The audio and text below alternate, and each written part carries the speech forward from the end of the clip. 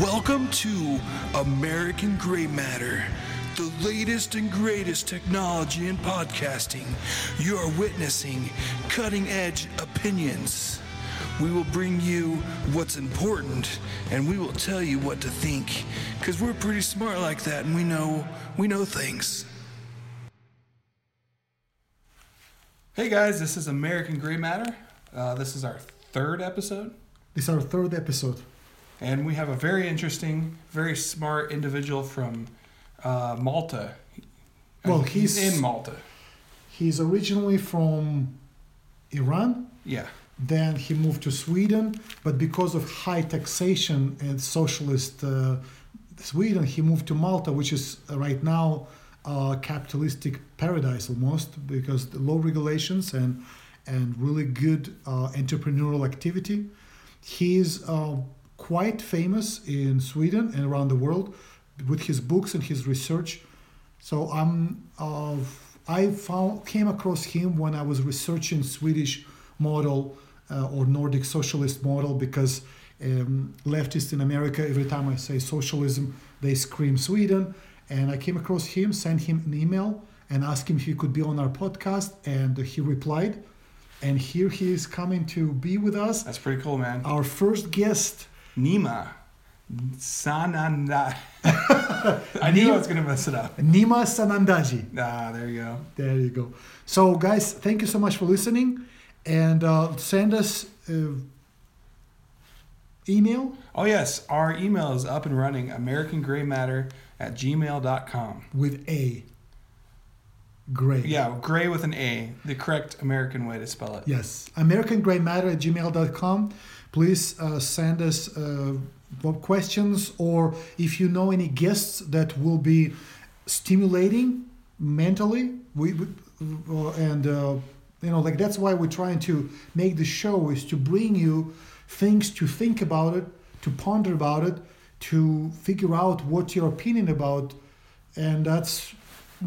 So if you know someone that you think will be a good guest for our podcast, we'd really appreciate if you shoot us an email. And we will ask Nima about, because one of the reasons we're talking about Sweden, correct, is because Donald Trump brought it up. Yes. So we will ask him the question about whether Donald Trump's portrayal of Sweden was accurate. Oh, you talk about Sweden incident? Yeah, Sweden incident. The Sweden terrorist attack that never happened? Yeah. That would be a really good question. Another question I will ask him is, what's the difference between social democracy, democratic socialism, communism? There's so many different things that are thrown in one bucket and then stirred, so everyone has their own opinion. It would be really nice to know what he thinks about that. And also just how to run public school systems would be great. And healthcare? Healthcare. Yeah. So we'll touch all those things with our interview with Nima Sanandaji. Did I get points for that? Yes, you just said it all so right. well. So we'll give him a call right now. All right. Stay tuned.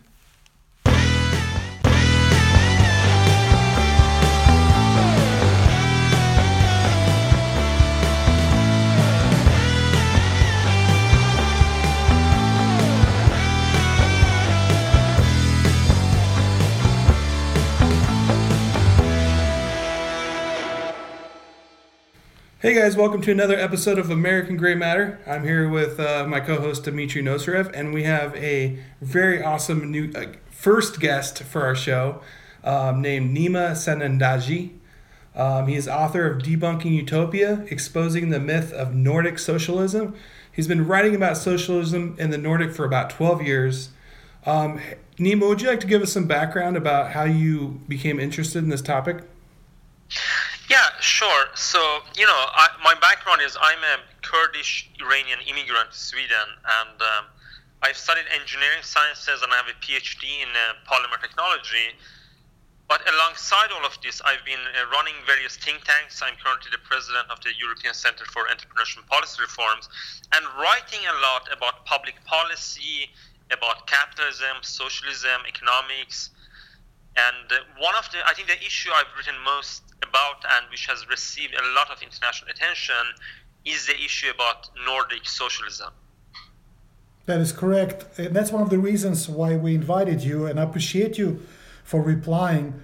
I was born in Soviet Union under socialist system as well. However, when I was my teenager, I remember during Perestroika, they were talking about moving towards a Swedish model of socialism. And so at that time, I was just a teenager interested in rock and roll and girls and running around with football. But later on, of course, I started looking into what Nordic socialism is.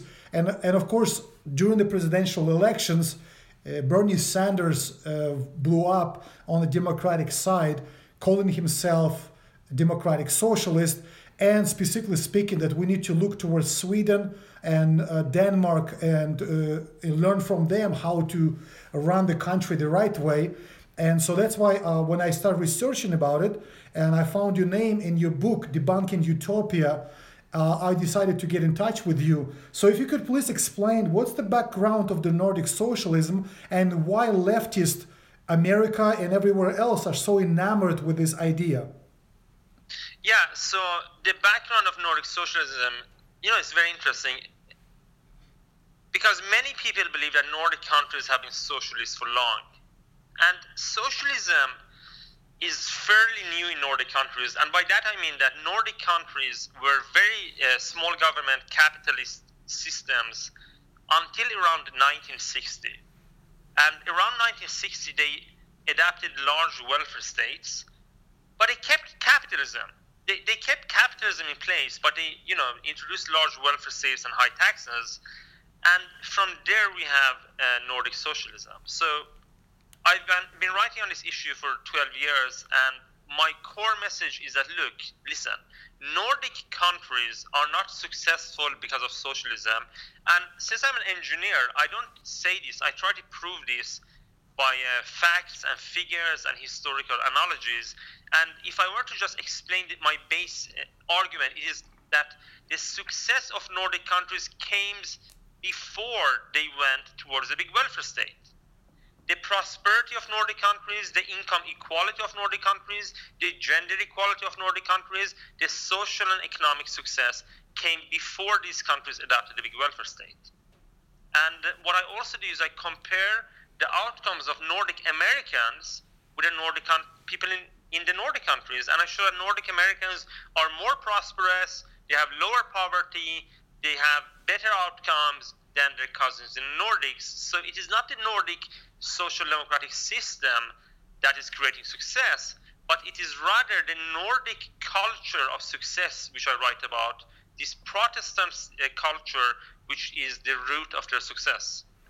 I think it's fascinating that you have started looking into this specific topic when you have a PhD in engineering sciences. How exactly did that happen?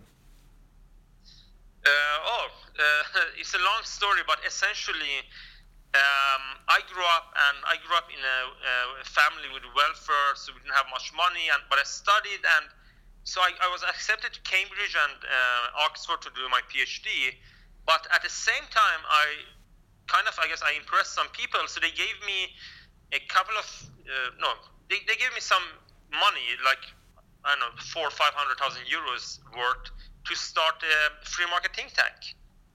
And I couldn't really say no to any of these big opportunities, so I did both. I got my PhD and I started becoming a free market writer. So question. That's fascinating. Quick question. So right now, again, because of Bernie Sanders and Jill Stein, they're talking a lot about New Deal. Jill Stein calls it Green New Deal. And Bernie Sanders, of course, talked about something similar to a New Deal. And it's this whole idea of spending immense amounts of money on government and infrastructure, etc. How do you see that comparing to the Nordic socialism? And do you see it as something beneficial or not? Yeah, so my latest book, Debunking Utopia, Exposing the Myth of Nordic Socialism, is precisely about arguing against Bernie Sanders' view, and I systematically show that they're wrong. And I think it's very important to understand why they're wrong, not only that they are wrong. So let me just give you a few numbers. A very common argument in the US is that Danish people live longer than Americans because Denmark has a bigger welfare state. So you should elect Bernie Sanders. He'll raise your taxes, he'll give you socialized healthcare, and you can live longer lives. It seems as a good trade-off. At least many American liberals believe this. But there is no such trade-off. In my book, I show that in 1960, the Nordic countries had the same tax level as the United States had. They had small governments. They didn't have socialist welfare states. In 1960, however, Nordic countries had their unique Nordic norms, their unique Nordic culture where, they eat healthy food, they exercise. So Danish Americans live 2.4 years longer than Americans. And Swedes live longer than Americans and so on.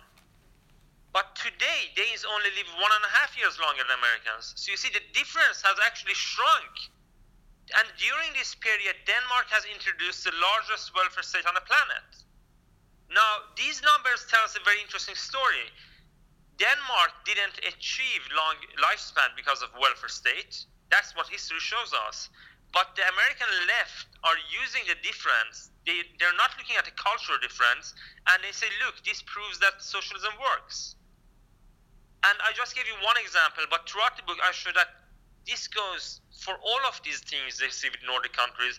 Income equality came before high taxes, for example, in Nordic countries, because they have homogeneous populations. They're one big group, and everybody's working hard. So, of course, they have an even economic division of income. And Bernie Sanders is a socialist. He wants to try to introduce this by raising taxes in the U.S., but if you do that, if you have Bernie Sanders and he introduces social democracy, none of the success of the Nordics will be transferred to the US, because none of it is because socialism. I understand that. In fact, I looked at some numbers, and correct me if I'm wrong, but Nordic countries were able to get out of Great Depression, which was a worldwide phenomenon, much faster than America. Like I said, America introduced New Deal, and even way into the war in 1940s, they were still struggling financially, when at the same time Nordic countries, as much as I looked at the numbers, were able to recover faster and start prospering. And of course, because they were, like Sweden, were not involved in the war, that gave them even additional push to continue develop their prosperity. Am I right on that issue? Yeah, that is one of the things I've developed. I've written, I think, a total of 3.5 books and 2 reports on this issue. And one of the arguments I have is that if you're looking at the Great Depression, at the time, Nordic countries did not have welfare states at all. They had almost laissez-faire economic policies. The government had a very limited role in the economy. Taxes were low. But what they did have was this Protestant working ethics. So at the time, Nordic countries were very capitalist, very small government, and they had cultural success. So what happens when a Great Depression comes is that the United States adopts kind of a socialist idea, and that socialist idea was a New Deal. But the Nordic countries said, we won't have a New Deal. Let the market sort it out. And this is very interesting because America chose the path of socialism after the Great Depression, and the result was a massive economic stagnation. Nordic countries chose the path of free markets, trade, limited government, and within years, their economies had rebounds, jobs had been created, and many of the most successful companies that Nordic countries rely on today were founded during or shortly after the Great Depression. So you see, the global left is using the Nordic countries as a number one role model for socialism, but in my writings, I think I've shown, I'm not arguing, I'm showing that in fact the the capitalist limited government model of the Nordic countries is a true success. Hey Nima, would you argue that the industrialization of World War II is probably more responsible for the recovery than like the New Deal, going back to when we faced that situation? How do you mean? Like when we went to war, then we had to build tanks and airplanes, and everybody kind of became cooperative. Do you think that's really what brought us out of the Depression? No. I think that wars are costly and no. So you know what? Sweden, the Nordic countries were hit by the Second World War. Finland, Denmark, and Norway were part of it, but Sweden was neutral because they kind of sucked up to Germany, and they didn't get into the war. And because of that, Sweden got a huge economic boost compared to the rest of the world because they were not part of the Second World War. Because obviously you were building tanks, and that kind of created some kind of growth, but all of the resources of the economy was pushed into making tanks, whereas in other countries they were more, making more productive use of that. So one of the benefits Sweden had was it had a very capitalist system, and it was not part of the Second World War, and it had a very strong culture of hard work, this very unique Nordic culture of success, which I describe in my books. And then the Swedes said, you know what, let's introduce a large welfare state. And as I show in my book, the result was that a phenomenal growth gradually, led to stagnation, that jobs were not created, that a lot of social problems were created, massive welfare dependency, immigrants could not integrate and became dependent on welfare. I grew up with a welfare family, and one of the things I show very much in depth, and this is kind of a sophisticated, complex point, but my point is that in Nordic countries, culture of success was destroyed slowly by the welfare state. Because over the generations, people's norms adapt to economic policies, and after a number of generations, the super strong norms of success have been grinded down by the generous welfare state. So a generous welfare state relies on strong norms, but it slowly destroys those strong norms. Your basic argument is that success already pre-existed before the introduction of socialism, and from that point on, it's sort of just a downward spiral. Yeah, you know what? That's a very good way of putting it. And and what happens then? Let's see. Can we take my idea and compare it to the liberal idea? The liberal idea is that Nordic countries prove that social democracy works, that big government works, that socialism works, because socialism has given Nordic countries income equality, gender equality, success. I say no. All of these benefits come from capitalism and from this culture of success, and socialism in itself is not the reason. So we can test this by looking at immigrants, because immigrants don't have the Nordic culture of success, they have other cultures. And if the left is right, then the immigrants who've come to Sweden should be successful, right? Because the leftist is the system, the political system which creates success. I say it is a culture of the Nordic people. So if immigrants fail to become as successful as the Swedes, I'm right. If they succeed, the left is right. And I would say, very unfortunately, integration has been very bad in Sweden. And very unfortunately, because it proves my point, but it has become a major problem for Swedish society. Nima, I have one question. I noticed that in your explanations, you interchangeably use social democracy, democratic socialism, and socialism. From what I understood, it's different spectrums of the left.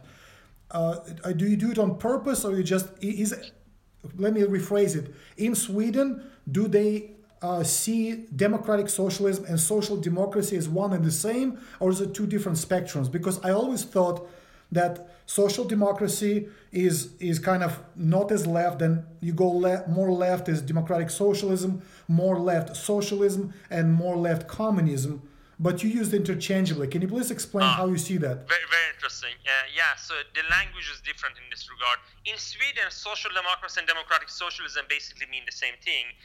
And even socialism and social democracy basically means the same thing. When you say socialism in America, you mean communism. So the language is a bit different here. In Sweden, these words are almost interchangeable. In America, it's much more evident that they're on a spectrum. But on the spectrum, one of the things I show in the book is that Nordic countries have never actually become socialist. Correct. They've always been, because they've always had private ownership, and in some regards, Nordic countries are more capitalist than the US is. That's one of the things I write about. Already now, for example, Sweden has for-profit welfare, a large system of vouchers where schools, for example, are funded by tax money, but they're profit-seeking entities.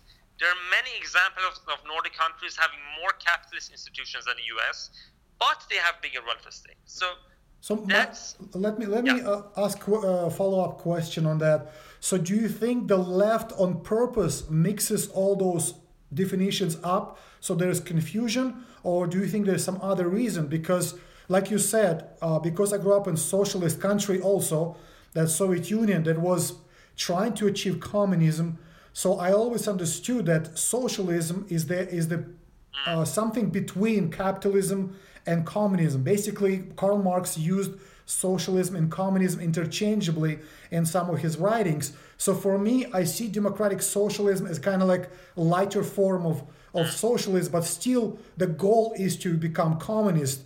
But social democracy I always saw as part of capitalism. Basically, in a way, it's a more nice form of capitalism. That's how I see it. Is that something that you see it similarly, or there's a different way to see it? I don't really see it exactly as you, because social democracy is kind of striving towards socialism. Yeah, in practice, maybe you're right, but their ideology is, we should introduce socialism slowly. Okay? But look, you know what I say in the book? I say that the left would like to say socialism works, socialism like communism, but they can't say that because there are no examples of socialism working. Correct. But they do say social democracy works, which I mean a big welfare state, right? Correct. That's what I'm saying. Social democracy is a big capitalist system with a big welfare state, with a heavy taxation and heavy income redistribution. Yeah. But here's my question to you: when the left tell you that social democracy works, do they ever have a role model except the Nordic countries? Do they ever say social democracy works in Spain? Social democracy works in Argentina? Social democracy works in California? Do they say that? Or do they only say, no, social democracy works in the Nordic countries? Once in a while they would mention Germany, but most of the times they only say Nordics. Yeah, and Germany, is very close to the Nordic countries. Germany and the Netherlands, I mean, they're basically semi-Nordic countries. They're part of the Northern European region. Their cultures are very similar to Nordic cultures. Oh, are you trying to say that Greece is one of the reasons why the economy has failed is also culture? What I would say is absolutely that when the Southern European countries try to copy the Northern European countries, the Southern European countries says, let's have a big welfare state. It works in the Northern Europe. No, it doesn't work. Northern Europe is successful because they have Protestant working ethics, because they have capitalist institutions which are successful, because they have innovative businesses, not because they have a big welfare state. So when Southern Europe introduces it, and Southern Europe is more disorganized and they have weaker working ethics, it became a huge disaster. One of the reasons for the crisis in Southern Europe was that they tried to introduce Nordic-style socialism, not understanding that Nordic-style socialism doesn't work. You're absolutely right, because when I visited Europe, I actually visited Sweden and Greece at the same time. And of course, both of them were talking about the same. Politicians were talking about huge welfare state and taking care of and immigration problems as well. But Sweden and Greece was different. Greece was on a verge of economical collapse, and Sweden at that time looked pretty good, except when I was in Malmo, I noticed a huge influx of immigrants. How is socialism and immigration connected to one another? I should tell you something. I have a brother, Tino Sandaji, and he's an economist, Chicago School of Economics, PhD, and he recently released a book in Sweden. I think he released it like 2 weeks ago. His book is called Mass Challenge, and is a #1 best-selling book in Sweden. Many libraries in Sweden, you go to a library, you see 500 people are trying to borrow the book. They're standing in queue. He's selling many, many books every day. And his book is basically about how mass immigration of refugees to the Swedish system has been, unfortunately, a big failure, that we have a mass challenge. He's actually making ridicule of the word. It's a problem. It's not a challenge. He's basically saying, with integration and crime and unemployment, all of that. So Nima, and it's a huge issue. I'm sure you see even Donald Trump is clumsily trying to get involved. Nima, I've noticed that you were actually born in Tehran. Yeah. So you're very well suited for this question, just kind of understanding how the cultures come together. What you think that the immigrant. Explain to us a little bit about coming together, different cultures coming together, and how that impacts the socialism. It's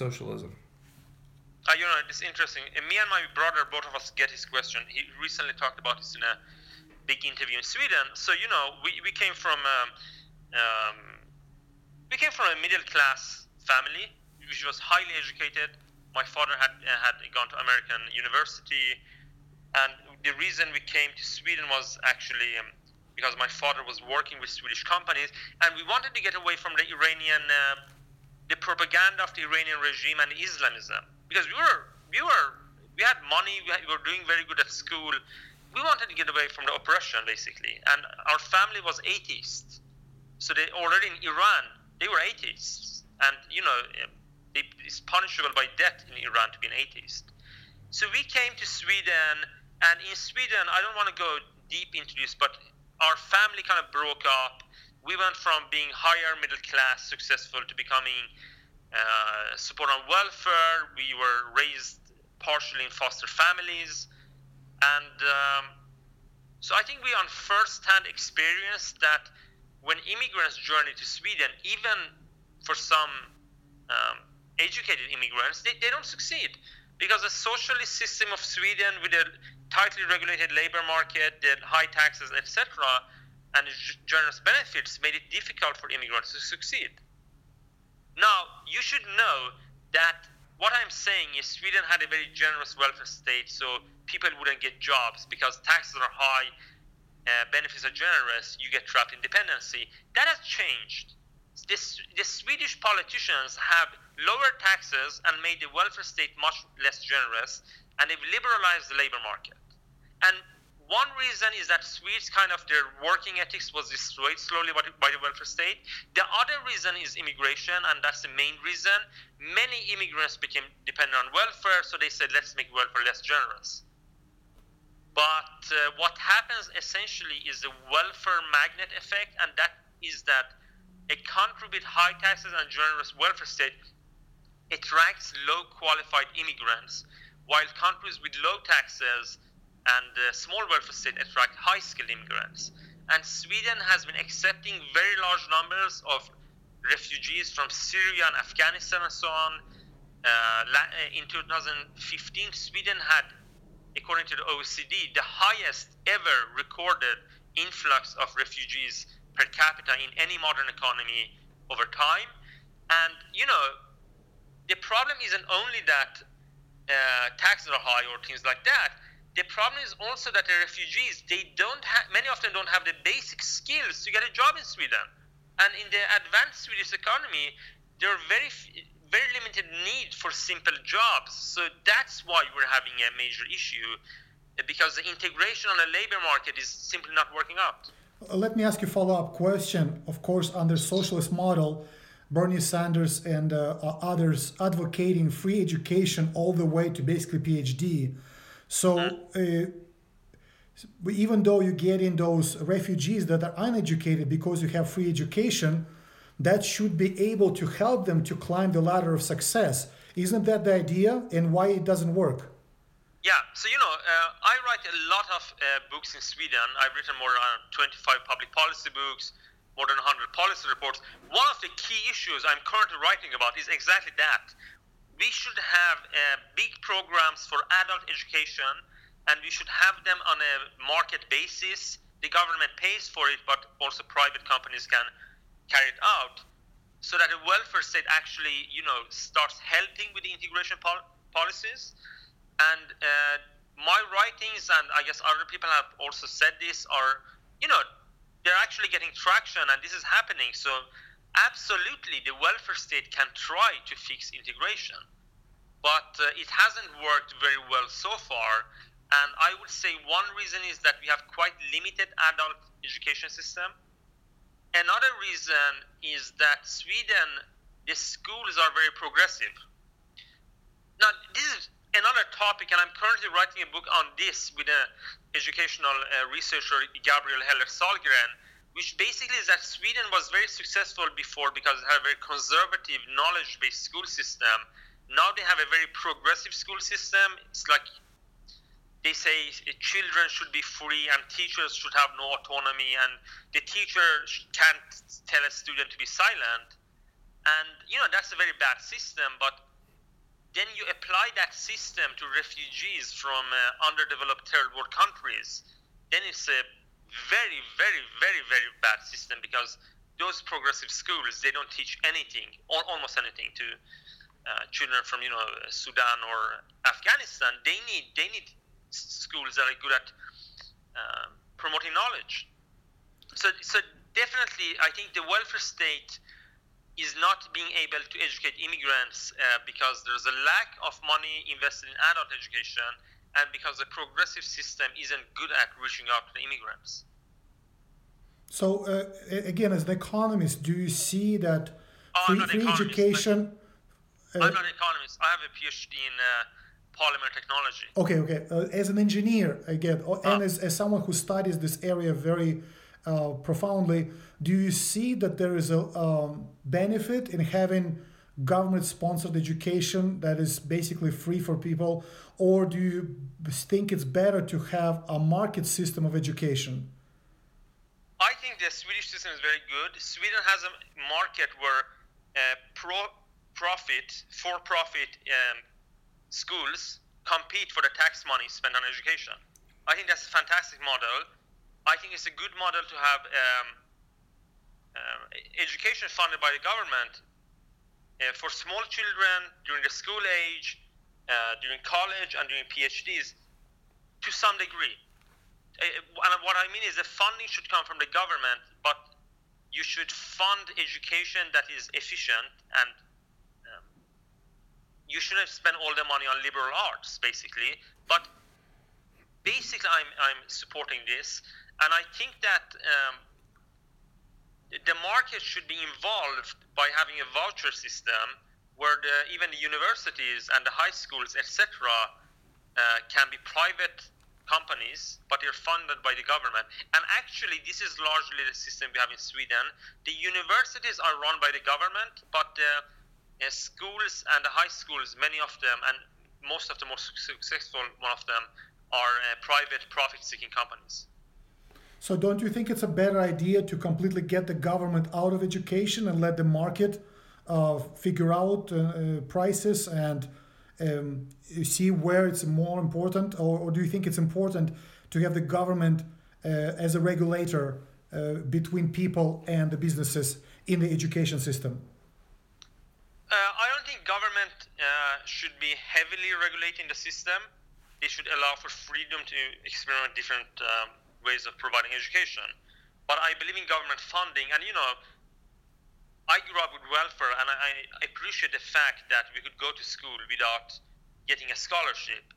And really, a modern society benefits from education, and you have to say, what are poor children going to do?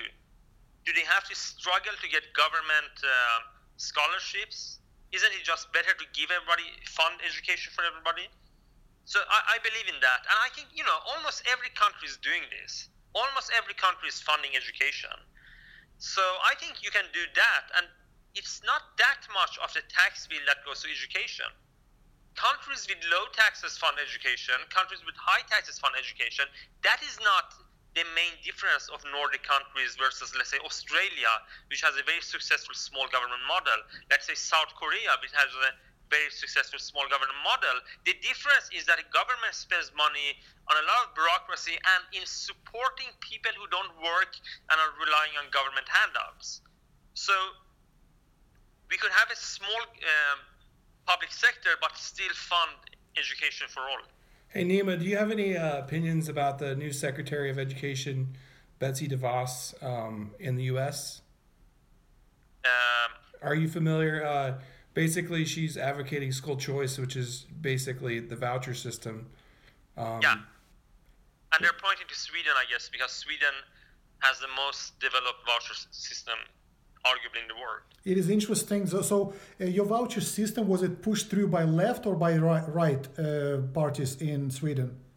Yeah, so it was pushed through by the right. What happened was it first started as vouchers for childcare, and there were some people who tried to have private childcare in Sweden, and the Social Democrats had a government, and they tried to attack them.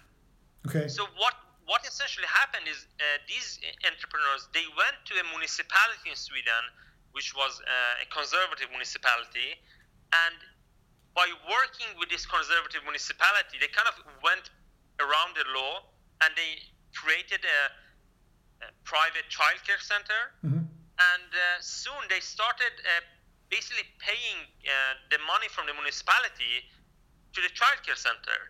And soon other conservative municipalities did this, and it was kind of a rebellion because the central government was trying to attack this.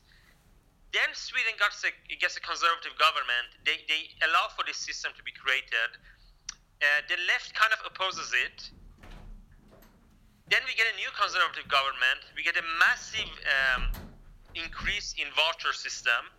And currently we have a socialist government which is trying to destroy the system, basically. So, trying to destroy the system. So from what I understand, it was a grassroots movement that eventually became the government policy, correct? Of the conservatives, and the left is trying to destroy it. Okay, For a period, the left was kind of, oh no, we like vouchers. They kind of, even the left realized it was kind of a good idea. Okay. Even the left had a big debate, but they're trying to destroy it now. Okay, I understand. Leftists usually, that's how I notice they operate. They would be against something, but when they see they cannot win, then they'll switch. They've done this with so many things like unions, like you said right now, education, healthcare, race relations, immigration. It is that's one thing with the left that I always was amused by, that they don't have really core philosophy. Their philosophy is just push something. And you just gave another example of that. Now, last question. With the healthcare, do you see that U.S. should adopt universal healthcare, or do you think it's better to figure out some other way to take care of the healthcare? I think that's a very complex issue, and in some regards, you kind of do have universal healthcare already in the U.S. Correct. Because and it's a super complex issue because, in fact, the money that Americans spend on public healthcare as share of your economy is quite similar to the money spent by Sweden as share of economy on healthcare. So essentially, in America, you have kind of universal healthcare, and then people buy their own private healthcare. So you could actually introduce universal healthcare, but then you would have to do it more like a Nordic country. And what they have is they have more limited healthcare, and they're basically controlling the cost of healthcare. The reason I have a difficult time answering this question is my belief is the American system of healthcare is not very good. The Swedish healthcare system has major issues.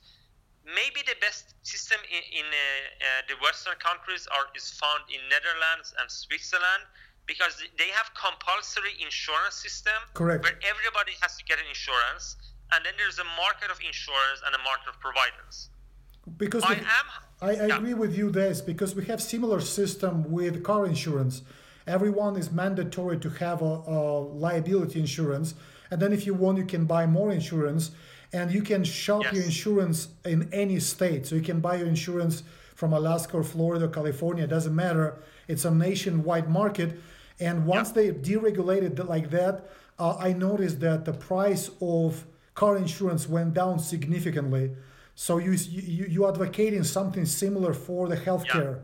Well, that's basically Obamacare, isn't it? I mean, you're mandated to buy insurance. Not really. No, not really. No. So how is Obamacare different from the insurance model from Switzerland? In fact, that's what I usually tell people when they tell me Nordics. I said Switzerland, and they say what? I said, yeah, it's basically a private system, but with mandatory minimal insurance.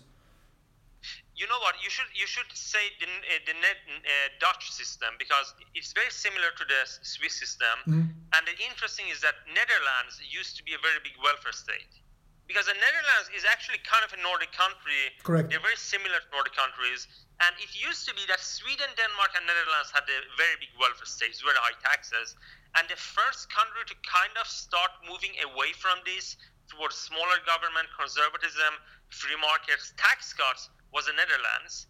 Then Sweden cut its taxes dramatically, and now Denmark is kind of moving that way as we speak. So Netherlands is kind of what Sweden used. I mean, they used to be as socialist as Sweden, as social democratic, but now they have that insurance market, which is in many ways better than American model, I would say, and better than a Swedish model. But Sweden also has a lot of vouchers in healthcare. I will look into that. Well, and final question we have for you, Nima, is we just had this big blow up in mainstream media when Donald Trump said, look what happened in Sweden last night. And they checked, nothing happened last night. And so it became really big deal. And so when it happened, I actually tweeted, I said, look, guys, he's kind of brilliant. I think he made a mistake. Whether he did it intentionally or not, it's now put a flashlight on Sweden. Can you please tell us, is Donald Trump right about the immigration problem, especially violence, etc., in Sweden, or he's completely off his rockers? Yeah, you know what? I would actually tell you to interview my brother. I told you he just came out with the best-selling book in all of Sweden. I think it's the first time in Swedish history that I guess he's a free market conservative book is the best-selling book in Sweden ever. And he has been giving interviews about the very thing you asked right now. And I will actually say I have a very similar take as he does, is that Donald Trump and the American right-wing media are vastly exaggerating the issue, because they basically say it is the newly arrived immigrants who are causing the problems. That's not really, I mean, you know, there's a grain of truth, but it's a very much exaggerated state on it. However, the crime in Sweden is very much concentrated to the immigrant neighborhoods and to the immigrant groups who have come to Sweden during the last, I guess, 3 decades, and who have unfortunately largely failed to integrate in Swedish society. So there's definitely a link. The problem is that Donald Trump and these people exaggerate this, and not Trump, but some American, you know, bloggers are kind of very much anti-immigration. So you should try to keep it nuanced, but absolutely there's a link, and Sweden is not able to deal with these issues. So, you know, Sweden, as I say, has been building upon a culture of success. They didn't have social problems. They didn't have riots because of their culture. And they have a very soft police force. They have a soft system. So now that they are having small riots and car burnings and attacks against the police, they are not able to handle it. And this, unfortunately, is happening, and it proves my point. It is not the social democratic system that is creating Swedish success. It is their culture. Because when Sweden has to deal with real problems, look at it. The system is not well suited to deal with the problems. I appreciate it. It is struggling. Yeah, I appreciate that. Yeah, if you could put us together with your brother, we'd love to invite him to our podcast and interview him. That would be great. Absolutely. That's a good follow-up to this interview, I think. Thank you so much. Well, if you could let our listeners know where they can find you, where they can find your books, and just how they can get in touch with you. Well, I don't know if you want to get in touch with me. I have too many emails already, but you could email me at nima@sanandaju.se, and I've written a number of books. So, for example, Debunking Utopia, the Nordic Gender Equality Paradox are 2 of my books that you might find useful. Are you active on social media, or are you staying away from social media? I really stay away of social media. I typically stay away from much of media. I think the media discussion is not intellectual. That's why 95% of what I do is in form of text, because I think in the modern debate, everybody's trying to misunderstand each other. So, but if you're an American, you want to read some of the things I've written. One example is I wrote chapter in the anthology Self-Control or State Control, You Decide, where I explain my ideas about how the welfare state is kind of destroying norms and values over time.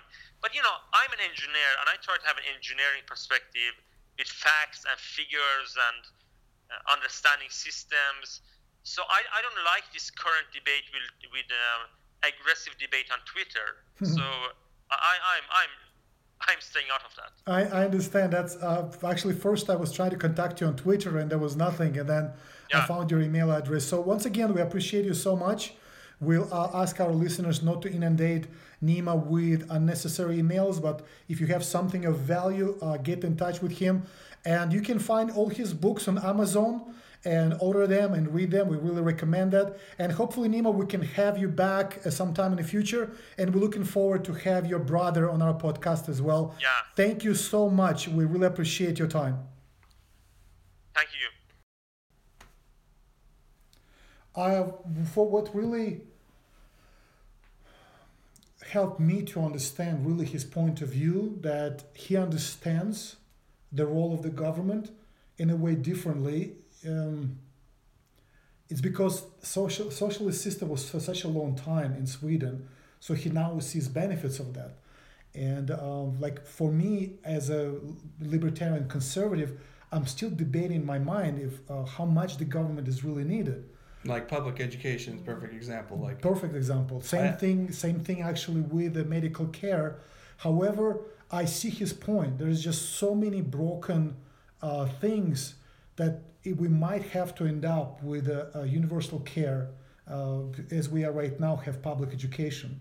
So I see, but as he said, if you have it as little as possible and have it involved as little as possible, basically to be as a referee. A referee doesn't really choose the players. Referee is not really making rules. He's just there to make sure that when something happens, to just give a yellow card or red card, or if somebody really is not playing by the rules, to kick him off the field.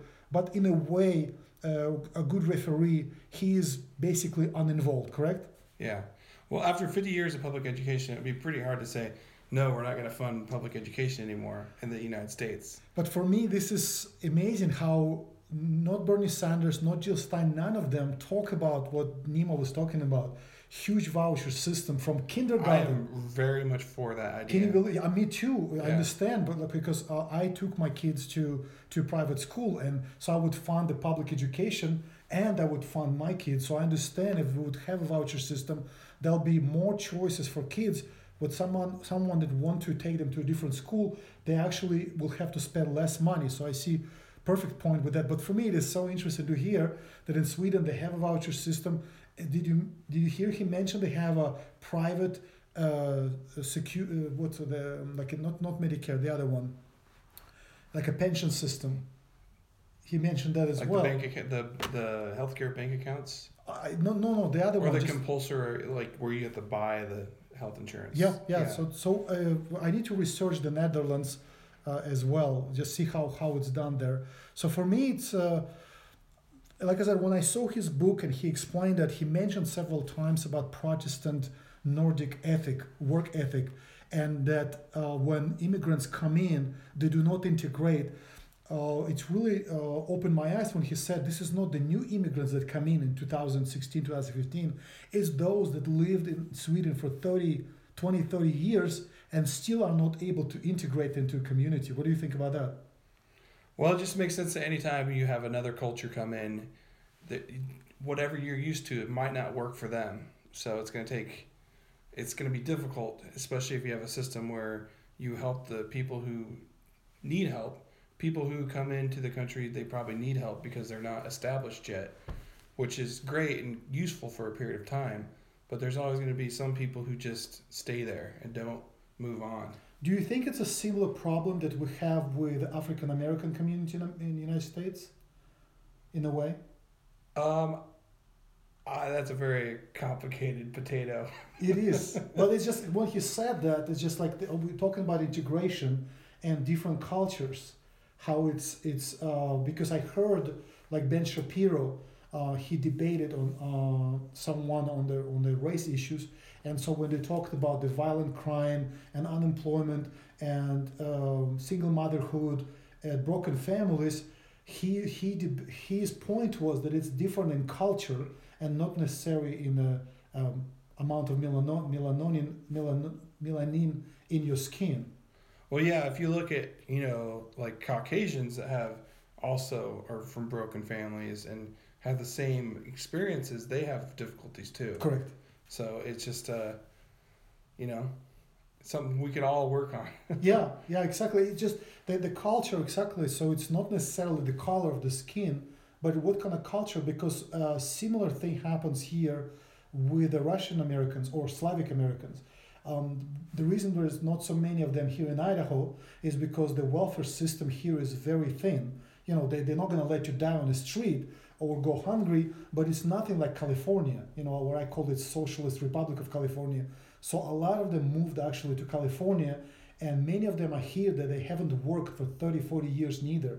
They just figured out how to milk the system, and they live like that. So it creates also actually crime issues as well. There is crime problems in the Slavic community, Sacramento, San Francisco, New York, Los Angeles, places like that. So that's what I'm saying. The culture is very important, but also if you have something, so welfare actually in a way, if you have too much of welfare, will actually hurt you instead of help you. So you want to hand up, but you don't want to completely like, hey, come here and do nothing. It needs to be a stepping stone and not a bed to lay in, right? Perfect finish to this podcast. Thank you so much for listening to this podcast. If you can let 3 people know about this podcast, we're still waiting for the first review because Nathan decided to add the first review. He doesn't like my self-review. I gave us 5 stars though. So we have a special promotion for someone who will leave a first review. But like I said again, please let 3 people know about this podcast. We're going to be bringing more guests, just like Nima, and we will bring more discussions. The whole idea of American Gray Matter is to bring to you thoughts and considerations and opinions that you can chew on mentally and hopefully develop yourself more. Not necessarily that you agree with us or disagree. That's not the point. The point is to broaden your mental horizon. Yeah. All right, guys. We'll see you next week. We have an amazing show next week. Absolutely. You have another guest that is also a very important issue. Yes. 1 meal a day. Do not eat more than 1 meal a day. You need to definitely subscribe to our podcast. Let our friends know so you can learn how to eat 1 meal a day.